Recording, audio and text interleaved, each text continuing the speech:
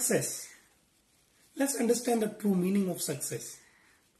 Having lots of money and bank balance, is that success for you? Having name and fame, is that success for you?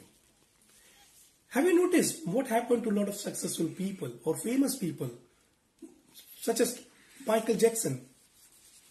You may have noticed many of those rich and famous people have committed suicide.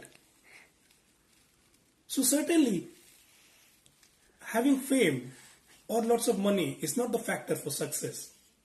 For me, success is your undying smile, that confidence in you, that centeredness in your mind, even if it is the bad time or trouble time. If you are able to maintain your happiness, if you are able to have that confidence and that centeredness in your mind, that is true success. If you are linking your happiness to the money, to the fame and name, then your happiness is short-lived to the extent that external factor is with you.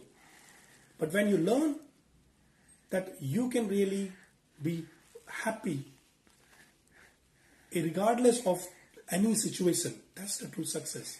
I'm not saying that you don't make money or you don't desire or don't have passion to set up a big business or having a big name.